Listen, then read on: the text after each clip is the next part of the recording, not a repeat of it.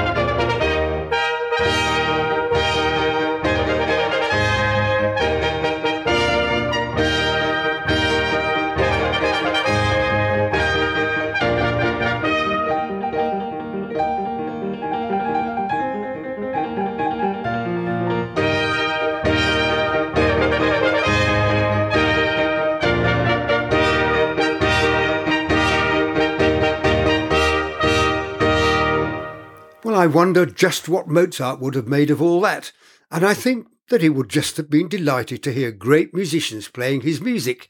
I'll be back in a moment with my choice of music from my life, which might be titled How Frank Renton Came to Love the March. Frank Renton on Brass is the place that Frank shares his love of music with experts, players, aficionados, but perhaps most of all, people who don't know much about brass but just love the sound they make. As well as this new free-to-access Frank Renton on Brass podcast, we also have a subscription podcast platform. Why not visit frankrentononbrass.com for all the information about our podcasts and to sign up to join us and to have full access to them. Hello and welcome back, and after that terrific display of cornet playing, it's time for something a little more mundane. Or is it? Having spent much of my professional life conducting bands for the military, martial music of all kinds came to play a big part in my life, especially the playing of marches. After all, what would a parade be like without a good band playing good marches? I suppose the first time a march really thrilled me was the spring of 1952. I was a member of the Black Dyke Junior Band, but at short notice the senior band lost a cornet player for their Whit Friday commitment, and I got the call to deputise. Looking back, it all went in a bit of a whirl. I was only 13 years old after all, but I can vividly remember we played the band's signature march, Queensberry, and I just thought, wow.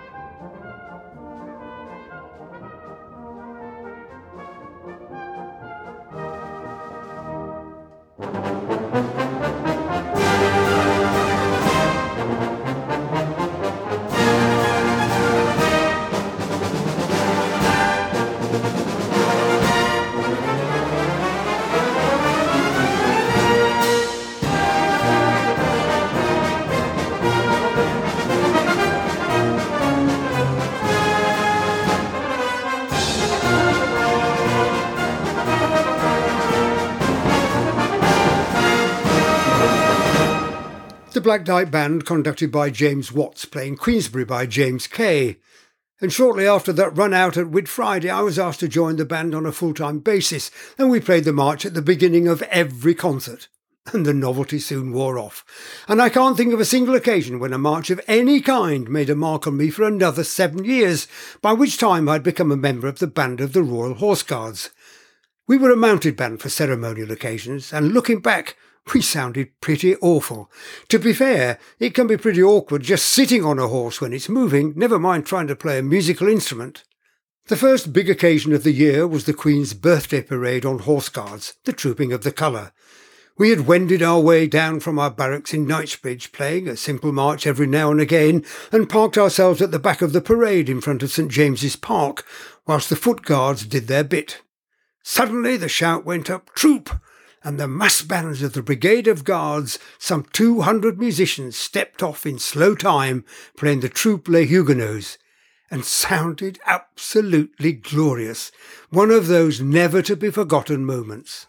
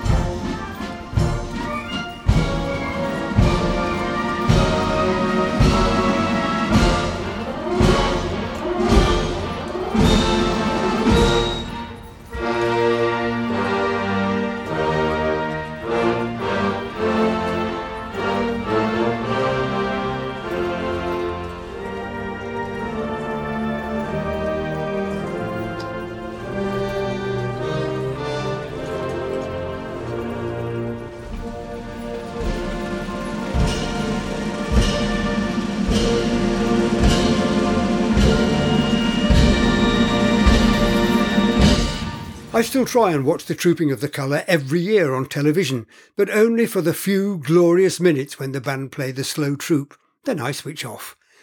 To be fair, the first time I heard it, the rest of the parade passed in a blur, and by comparison with what I'd heard from the foot soldiers, we in the mounted band sounded even worse when we struck up. Eventually I became a bandmaster with my own band and constantly tried to make our playing on the march musical and rounded rather than harsh and aggressive. But it wasn't until some 15 years later, when I became director of the Royal Artillery Band and Orchestra in Woolwich, that I got what I wanted. There was a long-standing tradition in the artillery that whereas the bands of the Foot Guards had trombones in the front rank, which gave a great immediacy to the sound, and lots of questions from senior officers about why the trombone slides didn't all go in and out at the same time, we had a front row of tubas and kept the trombones hidden. This led to a much broader and less aggressive sound. That and having lots of French horns, saxophones and clarinets on parade, rather than relying on the cornets and trombones to make the sound, was just magical. Then when the brass did join in the mix, the sound was just tremendous. I remember marching through the streets of London with the sound echoing off the tall buildings which surrounded us, and thinking that it all sounded pretty good, with Principal Cornet Roy Billam getting amongst the brass players, stopping anyone from overblowing. Then when we were involved at Buckingham Palace with the changing of the guard, and after the ceremony, the band sergeant major of one of the Foot Guard bands ringing to say that it sounded like a massive symphony orchestra marching into the palace forecourt. I think that it was a compliment.